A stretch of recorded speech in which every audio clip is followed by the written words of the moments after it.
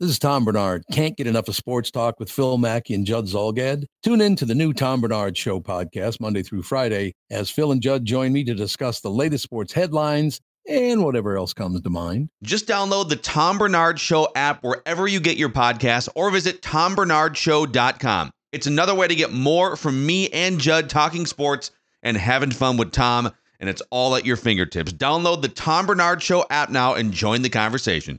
Navigation system. Please say a command. On. Ignition. Powered. Seatbelts. Fastened. Shift.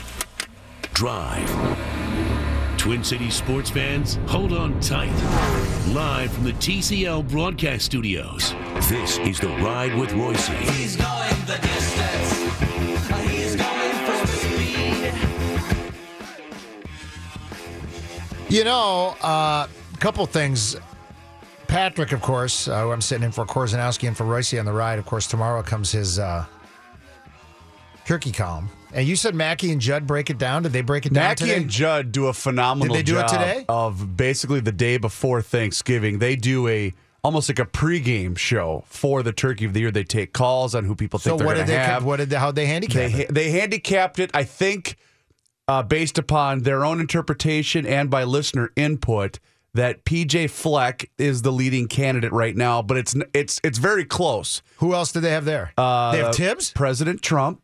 Okay, but doesn't he usually have a sports guy? Yes, but not Or always. it has to be related to sports, doesn't it usually? Do you ever doubt that Pat can make it relatable to sports? Well, no, you're right, because Trump has done sports. He's done the whole NFL. Right, he's done the NFL stuff. And I made the Lonzo Ball stuff. And I made a bet with Harrigan a week ago. I personally thought it's a slam dunk. It's PJ Fleck.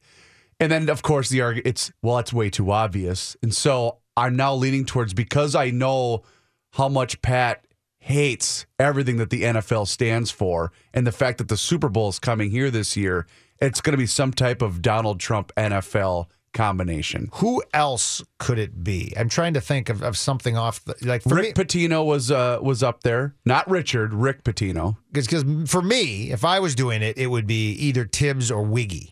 Without question. Not even close. But he just did 25 years of Timberwolves basketball 2 years ago. And they've gotten in there, and it's, we'll get to that later. So it's, but it is one of my favorite holiday is without question Thanksgiving. Yep, absolutely. And it is because it's everything great about it and none of the responsibilities that come with Christmas. Christmas to me is it's my low ranking holiday. In fact, it's my least favorite holiday. I like it though because of my kids. Because of the kids. Yeah. But I feel incredible pressure to have all sorts of stuff get done, and of course, I don't get it done. Sure. It weighs on me. But I'm with you. Thanksgiving is my favorite. Every year Thanksgiving hits, and I said, you know what? I'm going to go out and take care of all my Christmas stuff early, and then I can always. I have the very. It's a blessing and a curse because I don't get stressed, but stuff I don't want to do, I just kind of put it off for a long time. And then when I really get pressured to do it, then I can do it, and I do it better because I'm pressured. But it wouldn't make sense to actually go out and start taking care of Christmas stuff right after Thanksgiving. But we work better under pressure. We do. But it has none of the pressures of Christmas. Mm-hmm. It has, football is tied to it, which is great. I'm not one of these guys to sit down and just watch football all day. But you will because it's the Vikings. Oh, I'll watch the Vikings. I love watching the Vikings. I will say this, that I truly enjoy 16 games a year, and then the playoffs even better, watching the Vikings. But I am not one of these guys who obsesses over the Vikings the other 349 days of the year. Those 16 days, though, I'm into the Vikings. Sure. For the 3 hours, 3.5 hours every Sunday, even when they're bad, I typically watch them. I like watching the Vikings. I do. I find it enjoyable. Mm-hmm. And as I've watched them more and more, I've started to become a little bit more calm. Not that I would be outwardly calm, but I used to get really worked up over officials watching them. And now I've kind of just accepted the fact that when you watch an NFL game, anytime you hit the quarterback, if you hit the quarterback, there's about a 50% chance there's going to be a penalty. Especially if it's Anthony Barr now. Correct. Exactly. And so I don't get upset when it happens because I'm thinking, you know what? At the end of the day, the way the Vikings play, everyone here hates Greg Robinson. Is that his last name? The defensive coordinator for the Saints? Greg Williams. Greg because he's got 2 G's on the end, so I call him Greg Williams for Bountygate and what they did to Favre. But I guarantee you that the Vikings definitely play that way. They play that way in two ways. I'm not saying it's dirty. The Vikings, if you've watched them now under Zimmer, they're now in their third year, fourth year with Zimmer? Fourth year, yeah. His point is, don't be dirty. But when you got a shot at a quarterback and you think and it's not a dirty play, hit him. And you're still going to get some penalties. I mean, you can think of, and it works because Jared Goff, for a lot of reasons in that game on Sunday, from the Vikings, jumping around in the line, how they disguise things, the constant pressure they put on, and the fact that he knows that if they have a shot at him, they're going to hit him, that pays dividends. It's worth one 15-yard penalty to put him under pressure. It was worth hitting put it in the back of his head. Is that what you're saying? And it was worth knocking out Aaron Rodgers. Not that the intent of Barr was to. It was if I feel I'm within the rules and I can take a shot at him, I'm going to make him pay. And the Vikings definitely feel that way. They've always had an emphasis on being a very physical team, but because Zimmer has always been a defensive guy, he wants his defense to be somewhat feared. I do agree with that. Absolutely. And the Seattle Seahawks, the 2 years that they went to the Super Bowl, winning the first year and then losing to New England the second year, they were the most penalized team in the NFL. Yep. But they also had the best defense in the NFL. Well, and in fact, you bring up a great point, Manny, because people used to always really get on Xavier Rhodes for all of his interference penalties. Yep. And I've said, when you watch those Seahawks in their glory years, and they're not the Legion of Boom anymore, but mostly because guys have either left or are hurt, right? It's not that if all those guys are still together, they'd still be the Legion of Boom. They're missing Sherman and another guy, whatever. And Chancellor's out. Yeah, so they're missing Chancellor and Sherman. Well, you miss two of the four guys. I mean, you're not going to be the same team. But they were very physical. They would hold, they would grab, they would push, and for every 10 times they would do that, they'd get called once. Well, you know what that is called? A good trade-off. Mm-hmm. And the Vikings are the same. You watch how grabby they are in the secondary, they're going to get some penalties. And anytime they get an interference penalty, I go, okay, fine, it's going to happen.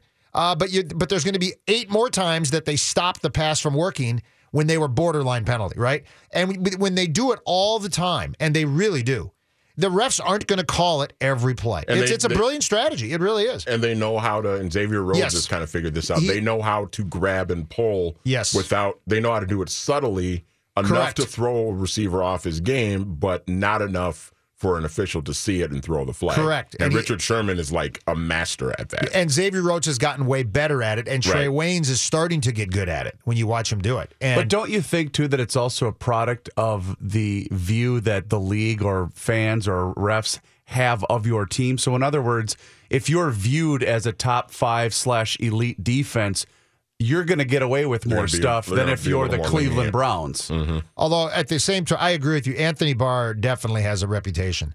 And you remember a couple years ago? You saw it last week. Yeah, well, that was probably a penalty. I mean, it was, but what I'm saying is they're now looking for that with him as a player. Well, do you remember a couple years ago when he hit the quarterback going out of bounds and he got called for the penalty and Zimmer lit him up?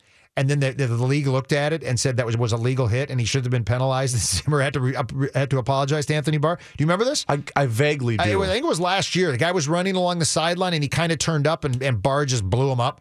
And the quarterback made the mistake of turning upfield and Zimmer got very upset with him because Barr got the penalty and the league came back and said he wasn't wrong. But Barr definitely. I'm not in favor of cheap shots. I'm not in favor. I don't even know that I'm in favor of the way the Vikings play. I'm just saying that's how they play. They are going to take their shots at you if they can, and I think in the long run it probably pays off for them. When we come back from the break, well, first we'll go to Kenny, who I can't look at, by the way. No, so I'm not looking at you, Kenny. He's very owly today. I'm not looking at you. Thank you. I'll throw it to you, but I'm not looking at you.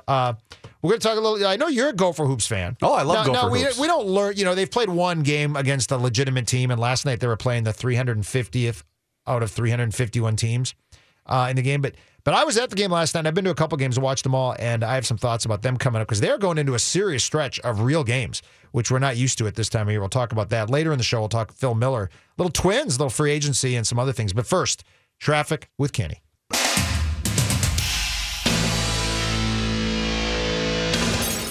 Generally speaking, nobody really pays that much attention to Gopher basketball until what? Until Big Ten season starts. Yeah. But I don't know if a lot of people are aware of the Gopher schedule and what's coming up. Their next 5 games they play UMass in some funky tournament in New Jersey. They're playing UMass at Long Island University Friday at 11. You can watch it on Facebook. If you go to the Gophers website, it's being streamed on some goofy streaming service, and they play UMass. And in the Sagarin ratings, UMass is ranked 128th, which would be the second best team the Gophers have played this year, other than Providence, who was ranked in the 30s like the Gophers are in the Sagarins. Then they play Alabama, who's coached by Avery Johnson. And I think his son is playing for him. And they're ranked 25th in the polls. And when you look at the computer numbers, they're ranked just ahead of the Gophers. They play Saturday at Barclays Center. Again, you can stream that. That's at 4 p.m. on Saturday, the same time the Gophers will be getting their butts kicked by Wisconsin. So, you can watch the first half of Wisconsin, and when Wisconsin's up 30-0 at halftime, you can go on Facebook and watch, two top 25 teams going at it. And that'll be the second really good team the Gophers will have played this year. And then they come back to Williams Arena, and on Wednesday night play Miami. And you go, Miami. Miami is really good. I think did they make the Sweet 16 last year? They might have. They've been very good. They're ranked 11th in the country. And then did you realize this, Manny? Then the Gophers play 2 Big Ten games. They play Rutgers and Northwest and Nebraska. Every Big Ten, there's 2 Big Ten games being played. Should Rutgers really count as a Big Ten? Not really. In fact, if you look at the Gophers' first 4 Big Ten games, they play Rutgers at home, which is like in the Sagarins is 130. They play then they play Nebraska at Nebraska. They're in the Sagarins. They're 130. Then they play, and then they play a couple more non-conference games against some crappy teams. And then their next 2 Big Ten games are at home against Illinois and at home against Indiana. And I'm just going to say this now. I'm not a guy that does a lot of, you got to win. If they're not 4-0 in those games, forget winning the Big Ten. I mean, you've got to be 4-0. Because Indiana is going through a whole Indiana's horrible. Change. Indiana is horrible right now, and Illinois is not that good either. And they have 3 of the 4 at home. So I mean, they should be 4-0. And there'll still be 14 to go. But it's like they got a head start. Okay, so so you really get a chance over the next week to see. UMass is at least, they're like a Rutgers. They're like a low-level Big Ten team. They should be able to beat them, but it's not like playing, University of Alabama A&M, who they played last night. UMass has not been good since Calipari was Calipari and Marcus Camby were there. Marcus Camby were there, exactly. 20 years ago. Honest John Calipari at UMass. Well, no, but if you go see the 30 for 30 on Calipari, have you seen it? I don't think I've seen it. It's very good. And I'm a huge Calipari fan. Sure. To me, he does it right. He gets players in. If he gets some money, he gets some money. One and done. They're prepared and they're ready to go to the NBA. What he does is he's the professor of NBA. If you want to get an MBA, you go to, the Wharton School of Business. You want a master of NBA, you go to Calipari University. He will get you. And I would say this, if you're drafting in the NBA and you're kind of torn between 2 players and one of them went to Kentucky, you might want to take the Kentucky guy, right? Look at how these guys do it. Wouldn't you agree with me, Manny? Devin Booker, incredible. Cat, Cousins, Davis. I mean, you just lined them up. How many with the Kentucky players? All of those guys. John Wall. All of those guys. Well, yeah, Wall's. I was going to say all of those guys, with the exception of Anthony Davis and John Wall, probably need to play better defense in the NBA, but they're all very good players. And then Michael Kidd-Gilchrist is still a good player in the NBA. He's even got some other guys that are good. But they've done really the Kentucky guys generally outperform even their high expectations. Because you think John Wall was the first pick in the draft, well, he's lived up to those. Anthony Davis, first pick of the draft, he's lived up to those. Karl Anthony Towns, he's lived up to those, right? So these guys have, even when you're the first pick, they're not busts. They're all good players. So anyway, I digress. But UMass, and then they're going to play Alabama, Miami, and then after they play after they play the 2 Big Ten games, they play at Arkansas, who's also in the top 30 or in the top 40. So at the end of this non-conference season, they will have played Miami, that's a top 15 Sagarin team. They will have played Providence, who's a top 40 Sagarin team. They will have played Arkansas, who's a top 40. They will have played Alabama, who's a top 40. So it's really, that's a lot. That's 4 really good games out of your 13 non-conference games. And really, it's the perfect season for the Gophers to do that because they're really good and they're really experienced, right? And there's nothing. This is a team that I think should have an expectation of winning the Big Ten championship, and I think they view it that way. That they view that they won their last 8 regular season Big Ten games last year. Yes, they did, and they should win their first 4 this year. I mean, that would put them on a 12-0 run. And if you're on a 12-0 run, you're a serious Big Ten title contender. But I agree with everything you've said. But you're always going to have Michigan State's going to be right there at the end. I think, isn't Purdue supposed to be really good again this year? I mean, lost to Tennessee today. Michigan State got drilled by Duke. Okay. Michigan State's got issues. Okay, Michigan State's great. But they're still Michigan State. Oh, they have their front line is phenomenal. They got Bridges, Ward, and this freshman, I think his name Johnson or Jones. He had a phenomenal game against Duke. Michigan State's problem is they don't have a great backcourt. And, the Gophers have a great backcourt with Mason, Coffey, McBrayer. And now there's two players I want to talk about that I've really focused on through this first, 5 games, which is basically 4 practice games and 1 real game that they played well. Who's everybody talking about? Jelly. Isaiah Washington. Yeah, Isaiah Washington has got severe attitude problem. I mean, severe. What do you mean? And it's going to be interesting to see. He's got great. I was talking to people and I've been watching Gophers basketball going back to 1972. Okay, back to the Jim Brewer and the Fight team with the Musselman team. I've been watching Gophers basketball, so add that up. That's 45 years I've been watching Gopher basketball, and they've had some great guards, right? Bobby Jackson, Eric Harris, Vashawn Leonard. You just list the guys. Now Mason, first team All Big Ten. He has to be listed in that group. Melvin Newbern, Ariel McDonald, right? Some tremendous, Ray Williams, tremendous guards. Osborne Lockhart. I mean, guys going way back. Isaiah Washington has the best handle of any guard that the Gophers have ever had. His handle, he reminds me a lot of Kenny Anderson. If you remember Kenny Anderson, Manny. Yep. Georgia Tech. He kind of looks like him the way he plays. He dribbles like him. And I think Kenny Anderson, remember his knock on him was he played for Georgia Tech. All you Gophers fans will remember when the Gophers lost to Georgia Tech in the round of 8 when Willie Burton scored 35 points and had 0 free throw attempts. Meanwhile, Dennis Scott, who all he did was take 3 shots, went to the free throw line like 8 times. Call him 3D. Glad you've let that go. Yeah. I believe that the free throws in that game were something like 35-7 or so. It was absurd. Well, anyway. And Lynch was on that team as well. He missed the shot at the end that could have forced overtime. He missed it. He took a 3 from the corner, kind of forced, and it didn't go in. It's not like he clanked it. I mean, it was a tough shot. But Isaiah Washington has got one of the best handles I've ever seen. But he's out there completely for himself, jacks up incredibly horrible shots. And when his shot isn't going, he acts like, I'm way better than this. And he just mopes. It's the Gophers and then Isaiah Washington kind of playing his own little game. And he likes to do this little jelly roll when he goes in. And twice against Western Carolina, guys swatted it. And you know what, Isaiah? When you're playing in high school, even when you're playing like the 250th best Division 1A team, those guys are all Division 1 basketball players, right? And even the best high school team in Minnesota right now has got 3 Division 1 players on it. 3 on the best team in Minnesota. And most of the high school teams you play have no Division 1 players on it. So even when you're playing Western Carolina or Alabama A&M, these guys are way better than the guys you were playing in high school. And the Big Ten, they're even way better than that.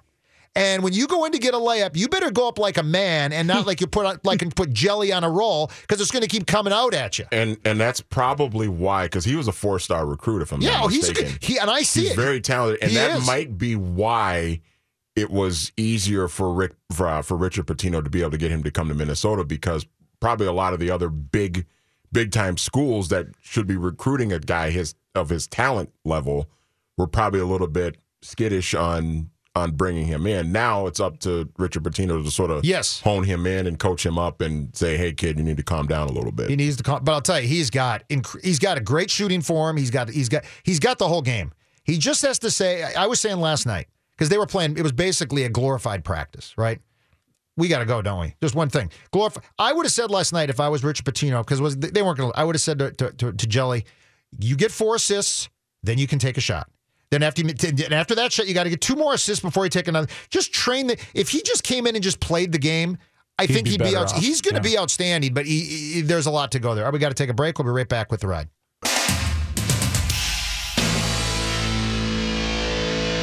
Time to head into the 1500 Twin Cities ESPN newsroom and Johnny Height. Thanks, Corzo. This update sponsored by Concordia University Online Learning. Get on track to a successful business career with Concordia University St. Paul. Learn online or on campus. Learn more about their business degrees at online.csp.edu. Well, early this morning, the University of Minnesota announcing that the school had agreed to a contract extension with head football coach P.J. Fleck. What took him so long? That agreement is pending approval of the Board of Regents. They'll be talking about that when they meet in December.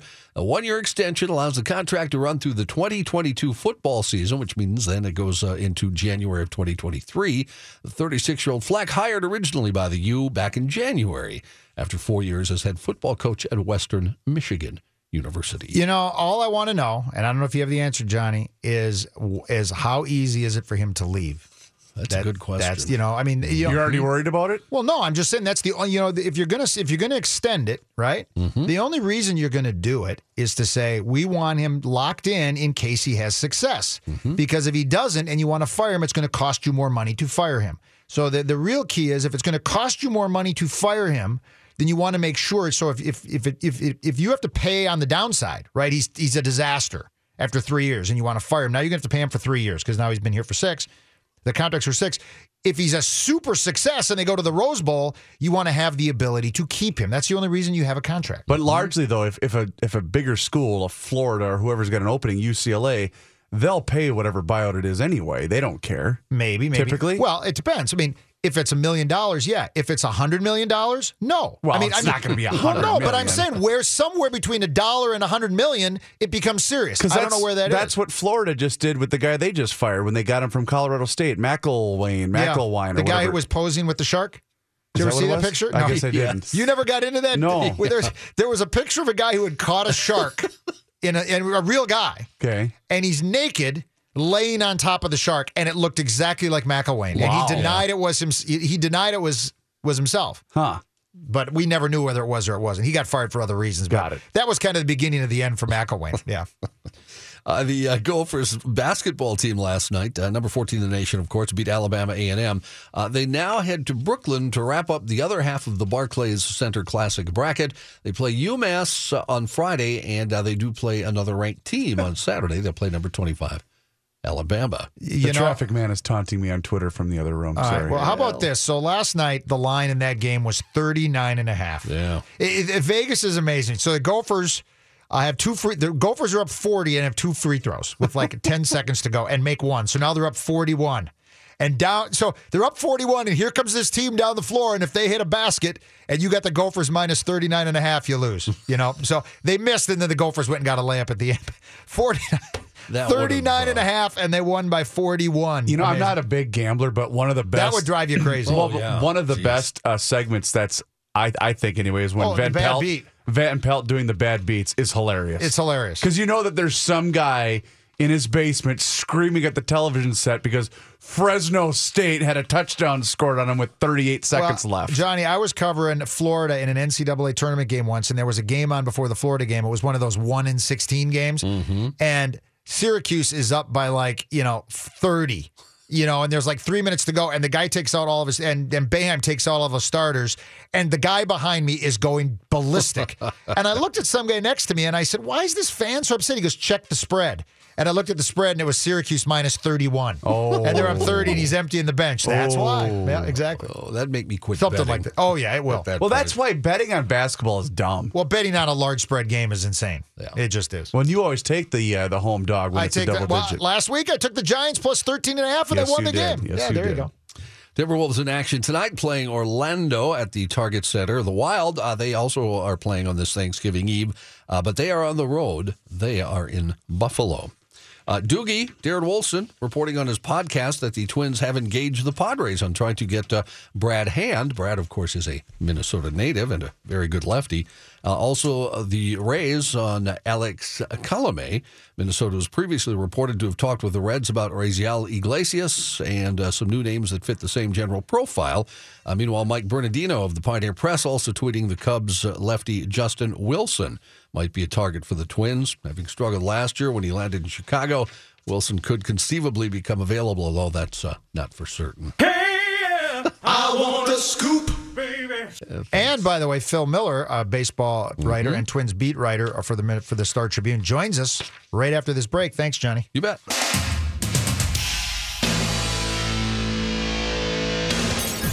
Tomorrow's Thanksgiving. Tonight the Timberwolves are playing. The Wild is playing. Gopher basketball's heading into a very busy time against actually playing real opponents over the next 2 weeks.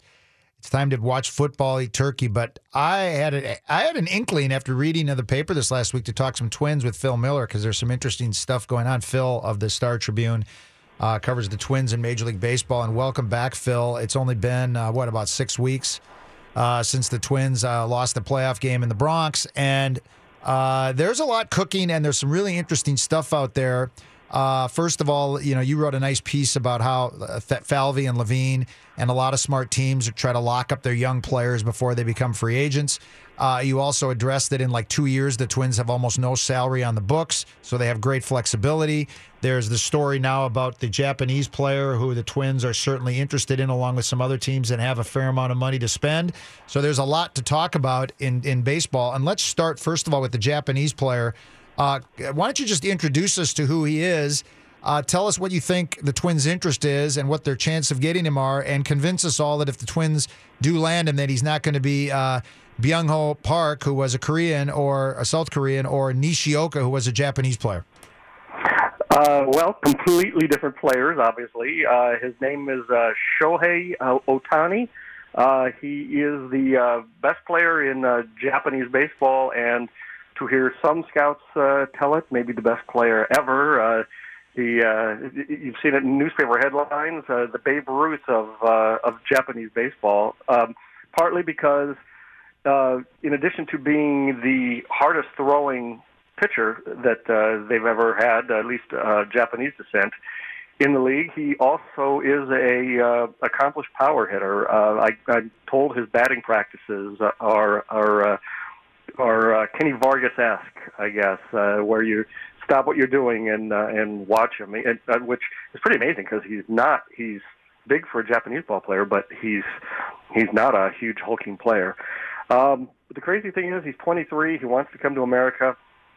If he were to wait 2 years and come in after his 25th birthday, he'd be an unrestricted free agent and could sign a contract for, most people say, over $100 million. Some people think by that time it would approach $200 million.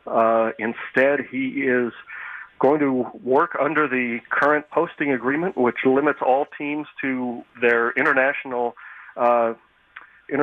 signing money, which every team starts out each year with either $4.5, $5, or $5.5 million. So, as you can tell, it's going to be a lot less. But he wants to come here anyway.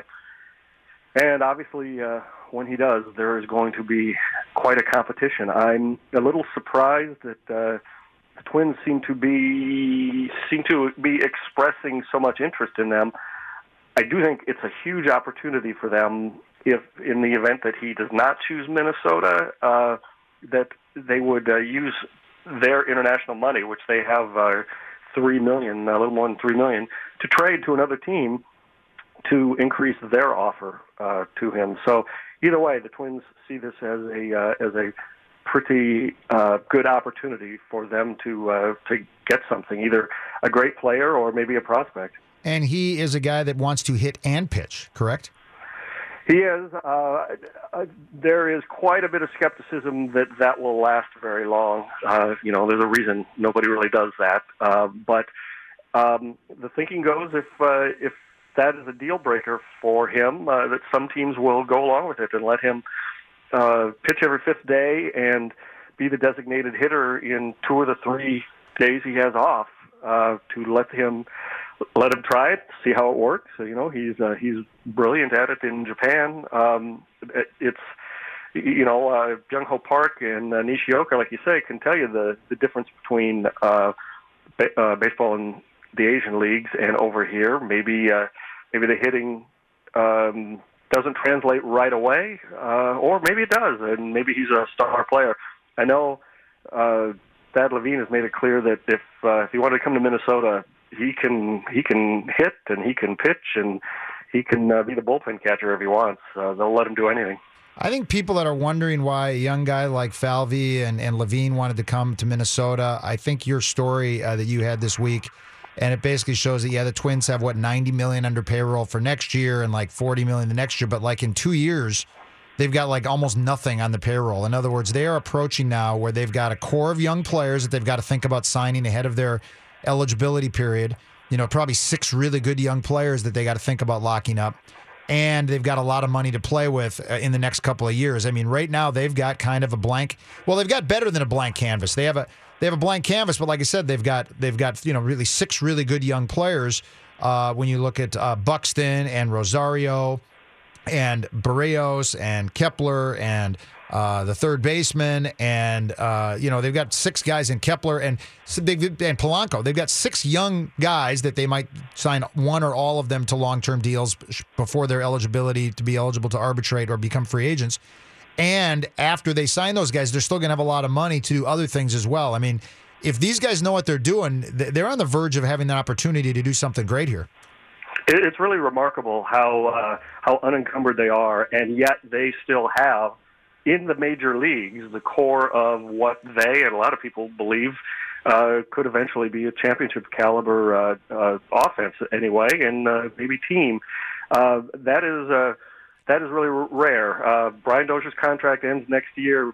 Mauer's contract ends next year. The year after, they still have Phil Hughes, maybe Irvin Santana. If he reaches 200 innings, his contract kicks in. But by 2020, they at this point have $500,000 committed, and that is if they decide to buy out Byung-Ho Park and not extend him.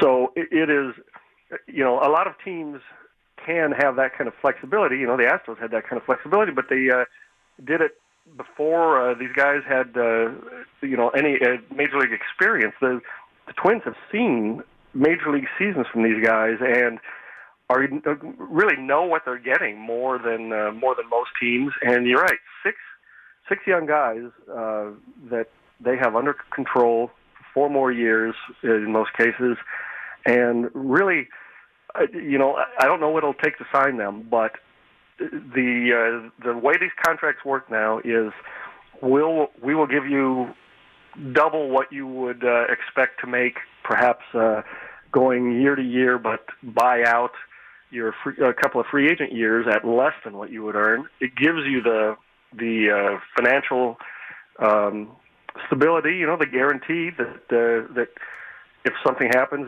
if you break your leg, your career won't be over.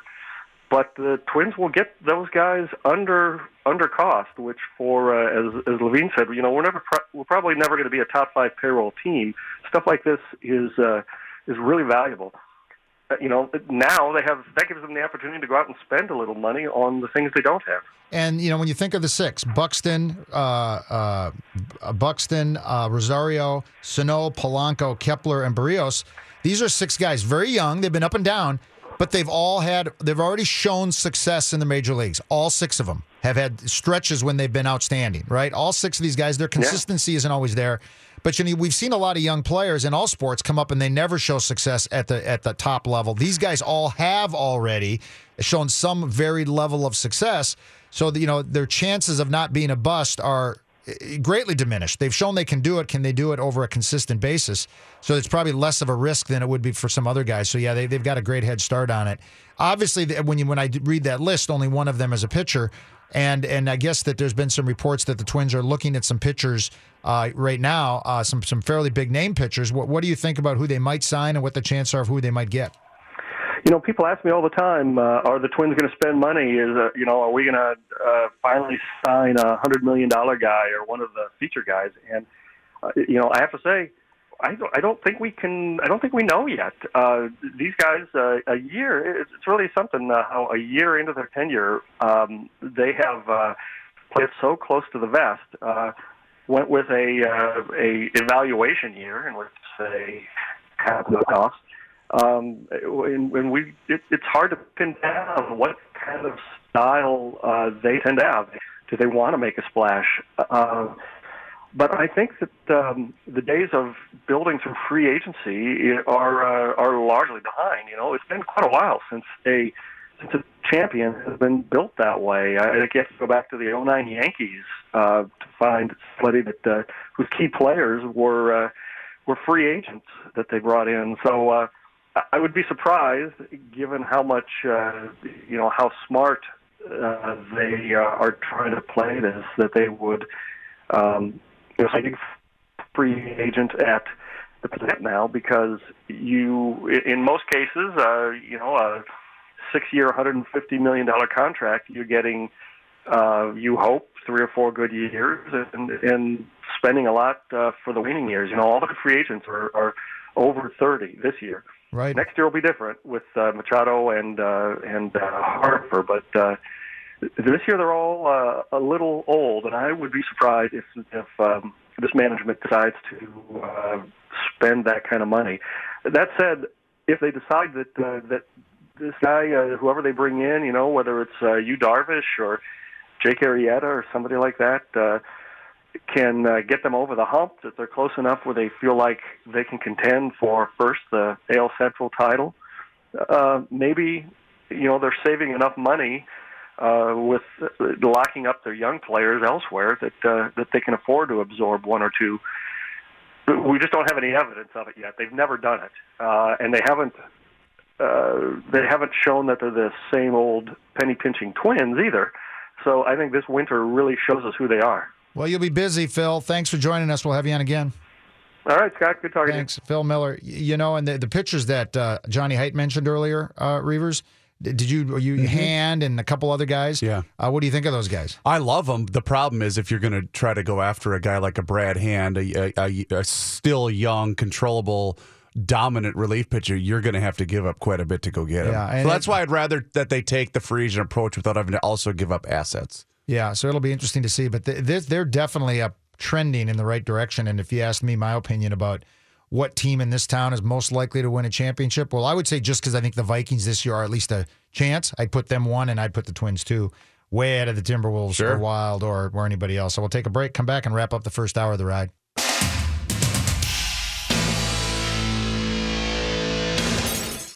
Well, I've made it through an hour without ripping Wiggy and Tibbs, but we'll pick that up again at the top of the hour. I know Manny's very excited about that. He loves talking Wolves with you. Man, Tibbs is a bad coach. Period. There's no equivocation. Save on it now. You're gonna lose all your steam, and you're gonna blow. No. I could put 8 hours on Tibbs. I could. It is funny. There is. Oh, wait a minute though. Can I? I'm sorry. I did not mean to cut you off. But let me ask you a question. Because you and Mr. Mackey are at the forefront of calling me out for my piping hot Richard Pitino takes. Yes. So is this the same thing that's going to happen with Tibbs if they decide to go, if they get to the Western Conference Finals? Or I am judging Tibbs on how his team plays, not on the record they have.